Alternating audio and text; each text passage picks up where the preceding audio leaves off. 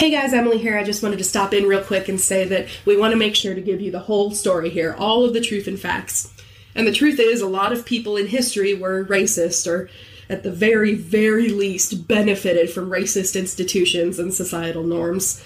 Later you'll hear us mention that one of the women we're discussing, Elzada Clover, was briefly a supervisor for an Indian mission school in Texas. In case you didn't know, Indian mission schools, not the coolest of places.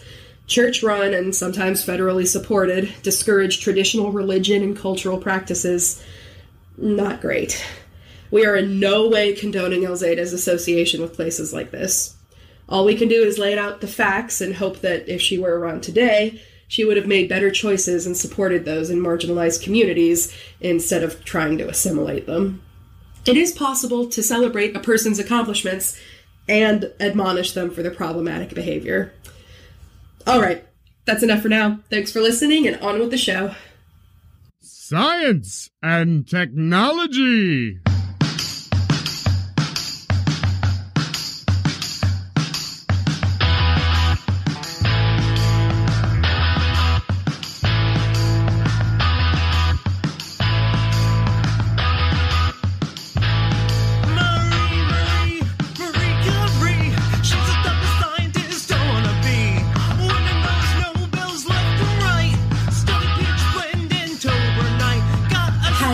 Welcome to Steampunks. My name's Emily Schock. And I'm Zachary Schock, your co-host, husband, and number one fan of Emily. Oh my gosh, that's my name. Is that every time? Every time. Okay, good. I want to apologize in advance. I'm a little sniffly today. There's a lot of pollen in the air. Like, at least 3. It's more like 8. It's a lot of pollen. It's a lot. But wait a minute, where does pollen come from? Well, lots of green things. Who studies green things? Americans, Russians, Germans. God. Those ones, right? Uh-huh, just those ones. Oh my god, I wanted you to say botanists. I think you know that. Yeah. I think you know that deep down. Deep down in my bones. Anyway, so today we're going to talk about a couple of botanists that I think are pretty cool. Their names are Elzada Clover and Lois Jotter. Cool. Super cool, and not only were they botanists, but they are known as the first women to successfully raft the Colorado River. That's a pretty good river. For rafting! That's a good river. I like that river. I mean, it's like whitewater rafting. Yeah, which is super fun now, but, in the 30s when everyone else of your gender who tried it died. Yeah. A little intimidating. A little bit. Anyway, let's learn about Elzada and Lois a little bit, shall we? Let's do it. All right, first off, Elzada Yurseba Clover. She was born on September 12th, 1897 in Auburn, Nebraska. Okay. She was one of many children, as people back then often were. So she grew up and started her career as a teacher. Okay. A very common job for young women of the time. She taught and administered at public schools in Nebraska and eventually moved to Texas. All right. And where she did supervise an Indian mission school. Yeah, that's not good. Don't do that. We're going to celebrate her accomplishments while also condemning some bad things she did. She eventually started going to college. She went to Peru State Normal School, graduated in 1930. Normal school? Normal school. You've heard it before because we went to Bowling Green. Oh, yeah. Yeah, Bowling Green State University used to be Bowling Green Normal College. And that's just the word for universities that would teach teachers. That was just like the nomenclature. Okay. And then eventually they added more programs on. But Peru State is also a university now, too. And so since they weren't just teaching teachers, they changed their name. But yeah, that's what a normal school is. Totally normal. So normal. The normalest place to be. Which I'm sure it was. It was the 1930s. Yeah, everyone were teachers back then. Anywho, after she graduated Peru State, she moved to Ann Arbor in 1931 to start her graduate work at the University of Michigan. So got her master's in 1932 there and immediately started on her doctorate. 1935 with a thesis of vegetation of the lower Rio Grande. Ooh. And immediately after that, she became instructor in botany and started as the assistant curator of the botanical gardens there. Ooh. She started a lot of their cactus and succulent areas. Okay.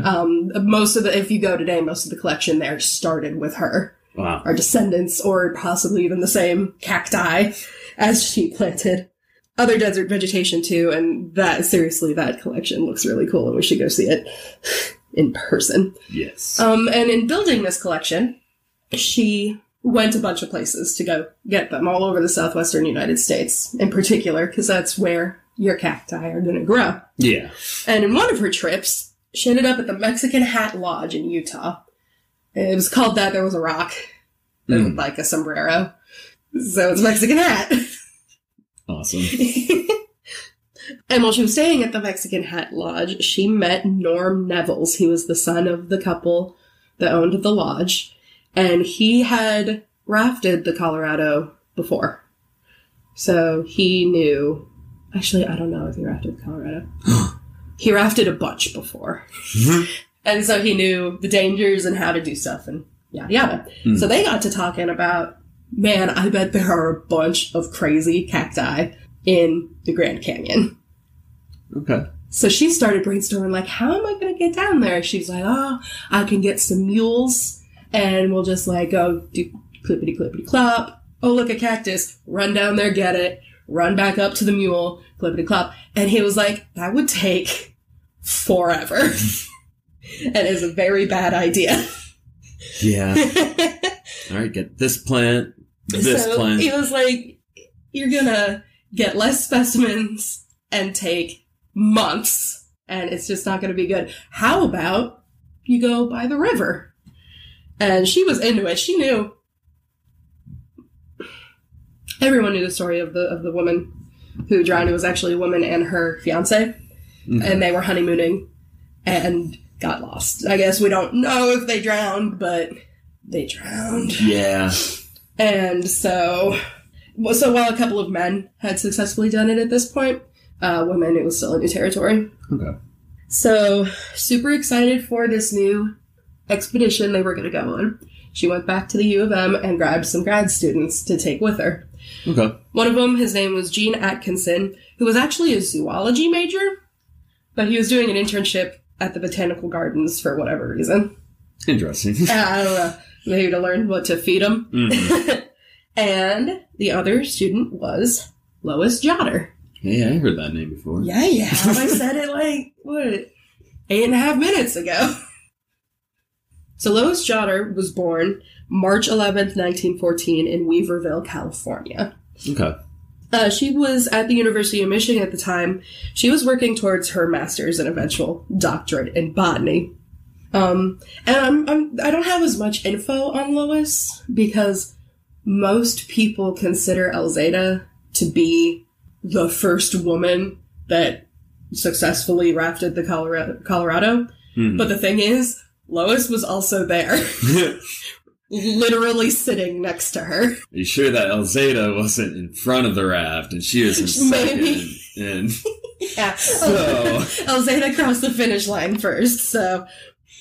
But no, I want to talk about her. And another reason I want to talk about her is when I was doing research for this, I came across a really cool video series that they did an interview of her and a bunch of other people that have done the Colorado. And at this point, she was 80s, 90s, and she is just charming. I'm going to link this video in the episode description because she is a hoot and a half. And I love her and I wanted to talk about her. So she was working towards her doctorate in botany when Elzada came and asked her to join her on this voyage. And in particular, she wanted a woman to come with her for propriety's sake. Like, I don't know, in 1930s logic, 2 women on an expedition. Well, yeah, you don't want to go alone. That'd be... I hate the 30s. Anyway, there's going to be more of those moments, of groaning moments in a bit. But on top of that, she was also outdoorsy and athletic. She had been a camp counselor for a long time and knew how to row, so that was a huge plus, too. Yeah, I hope one person would. She was also super tall. Like, she was taller than some of the guys.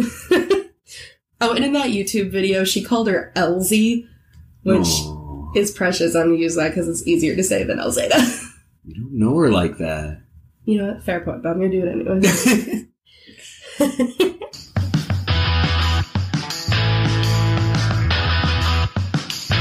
All right, take a quick breath to talk about our friends at Chubby Plant People on Instagram. Elzada and Lois both love cacti and succulents are what Chubby Plant People do best. If you want to learn more about the care, history, and benefit of succulents in your life, please check them out at Chubby Plant People on Instagram. Thanks. Okay, so June 14th, 1938, U of M people get there, and there they find Norm and Norm.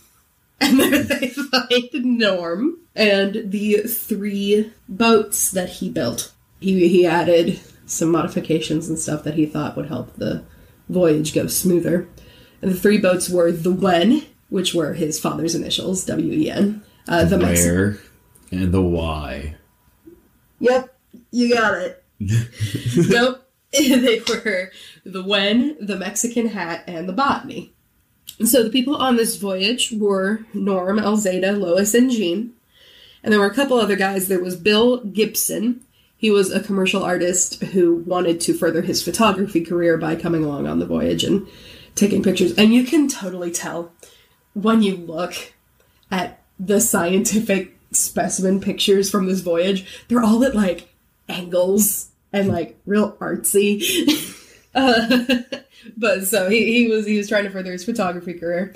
And then there was also Don Harris. He was a United States Geological Survey engineer, good friend of Norm's. And he helped build the boats in exchange to being able to take one home with him once it was all over.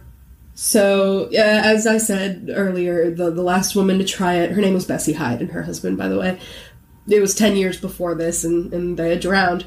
And so Elzada was quoted as saying that just because the only other woman who ever attempted this trip was drowned is no reason women have any more to fear than men. Yeah. So, boom. I mean, her husband also drowned, didn't he? I know. So it's fine. So 9 a.m. the next morning, June 20th, they set off down the Green River, which is a smaller, easier river that feeds into the Colorado. Okay. So that's where they began. And there's a lot of detail to this trip because it was several weeks long, and they recorded a lot of it. It was a super momentous thing. So I'm not going to talk about everything. There will be more links in the episode description if you want to read more, which I suggest because it's pretty cool. Yeah. But some of the biggest things. The first few days were super easy. The Green River is uneventful, easy to cross.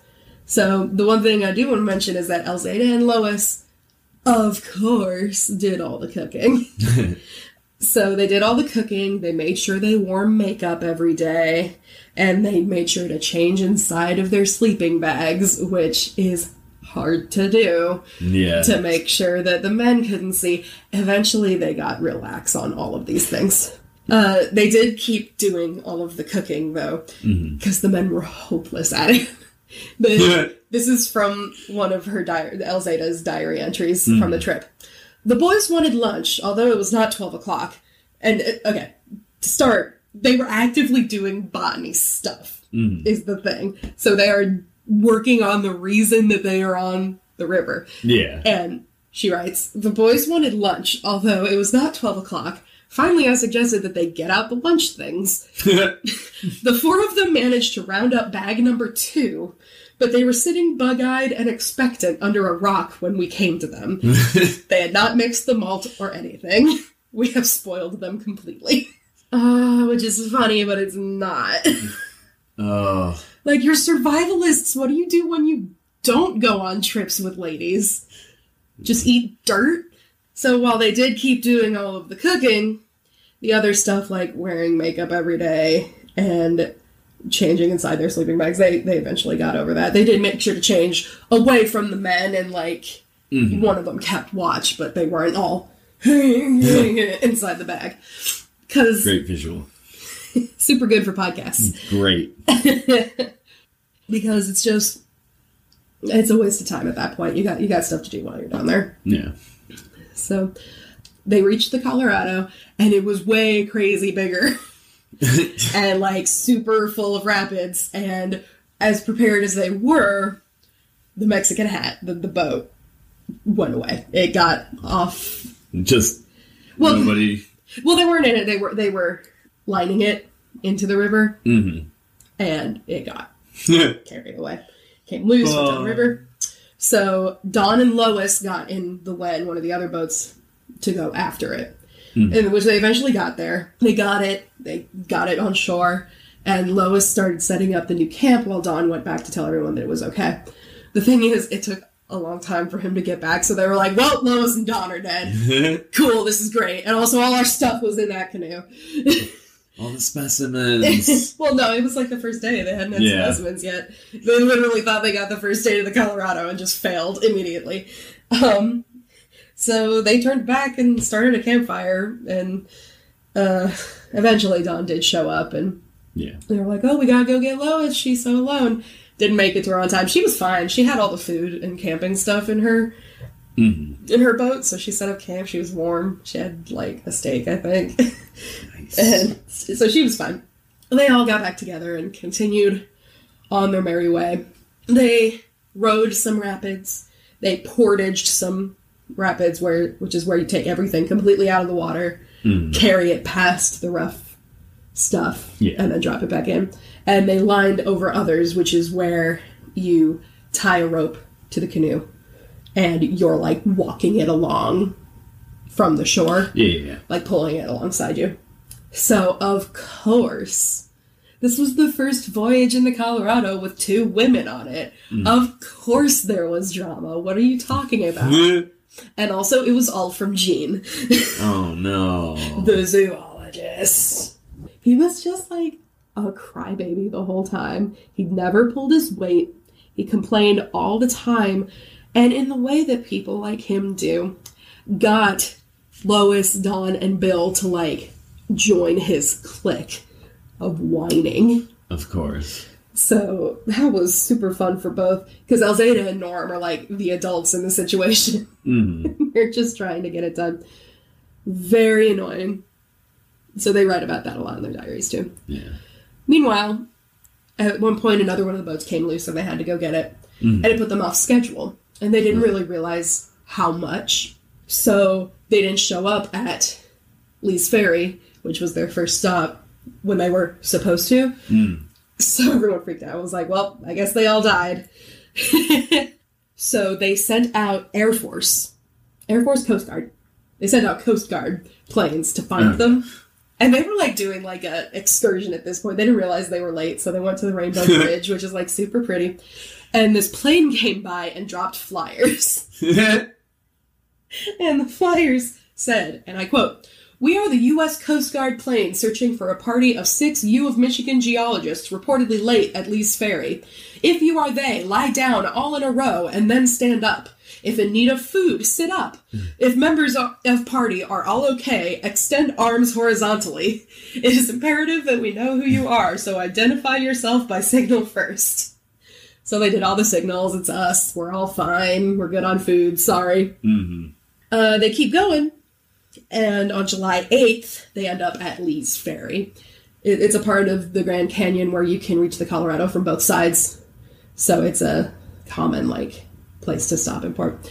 But it's funny, though, because they came in and all the reporters were asleep. At 10 a.m. Guys, wake up. And so they were like, no, you gotta go back and come in again so we can take pictures. So they staged another entrance. During the layover, some people got switched around. Don left because he was afraid he'd lose his job if he didn't go back. They were really late. And then Gene eventually got asked to leave. And after that, the drama was way better. They got It was totally all just 100% Gene being whiny and making other people whiny with him. It was stupid. So a couple new guys came on, Lauren Bell and Del Reed, who was a prospector. That made me happy. While they were there, they also met up with Buzz Holstrom, who was a famous Colorado River runner. Mm-hmm. And he was also famous for, like, when he heard about that they were doing this, he was like, that river's no place for a woman. They'll never make it. Mm-hmm. So they met him there at the layover in Lee's Ferry. And he was like, holy cow, you guys got really far. Here, Lois, here's my waterproof match case and compass that I used while doing the river. And they took a big photo shoot, and it was all sweet. But he was like, wow, I actually believe in you guys. Second half of the expedition had a lot less exciting drama things happening. Yeah. They found a lot more specimens. They took a lot of pictures. You really got to go to the links. I'm serious. There are so many pictures. There are old-timey videos of them, like, watching the Mexican hat float off in the distance on their first day. Like, oh, shoot, there it goes. Why are you recording this? Go get it! And it's super interesting. They reached Boulder Dam, and so it was all still water from here on out, so they had a lot of rowing to do. Yeah. There were no more rapids to carry them forward. Ugh. But on August 1st, Buzz Holstrom, that guy that gave her the match box and the compass, showed up in his big old power boat. Tied him up, got him on, and off they went to their final destination. I mean, it was probably like, 5 knots? Like, it should have been very fast. I don't know how fast 1930s powerboats are, but it's faster than rowing. Yeah. So, once he got him, the 43-day voyage was complete. Woo! And when he picked them up, he grabbed Lois's helmet, Buzz did, and wrote on it, "To the girl who proved me badly mistaken." Well written.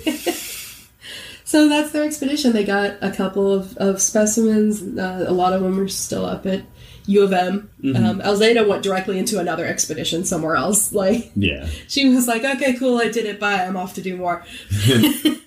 They didn't get as much of a collection as they were hoping for from this trip, but they did discover a couple brand new species. Nice. One of them is the Grand Canyon beaver-tail prickly pear, Opuntia longiareolata. I got these descriptions from Chubby Plant People. Check them out. Because I didn't know how to say the Latin. Yeah. And the other one was the small flower fishhook cactus, or the Sclerocactus parviflorus. They thought they discovered a lot more, but they turned out to be just like variations of species that have already been discovered. But these two, brand new. And the thing is, once the dam got bigger, a lot of the places that they gathered specimens from are underwater now. They just aren't there. Wow. So, them doing this both was big on a women doing it for the first time point, and you can't get those specimens anymore. Yeah. So that's just super cool. She kept on teaching, eventually finally became a full-time professor, and retired to Texas in 1967. And after an active life, she died November 2nd, 1980, at the age of 83. So that's Alzada. Lois, she went on to finish her PhD at Michigan. And after that, she devoted her life to raising her children, and once her husband died, she became a professor of botany at North Carolina. Very nice. She did that interview in that YouTube video, and she died April 30th, 2013, at the age of 99. Wow. Yeah. She was active. She was healthy. Yeah. So yeah, that's Elsie and Lois. Awesome. I really want to... please check out the more info section. There's so much more that we didn't have time to talk about here, but... So yeah, that's everything about Alzada and Lois. Two botanist ladies, the first women across the Colorado. Awesome. So we want to thank the band The Crips for the use of their song Marie Curie for our intro and outro. Yeah, so that's going to do it for us. I'm Zachary Schock. And I'm Emily Schock. And keep flying, you beautiful steam-powered horses. Marie Curie.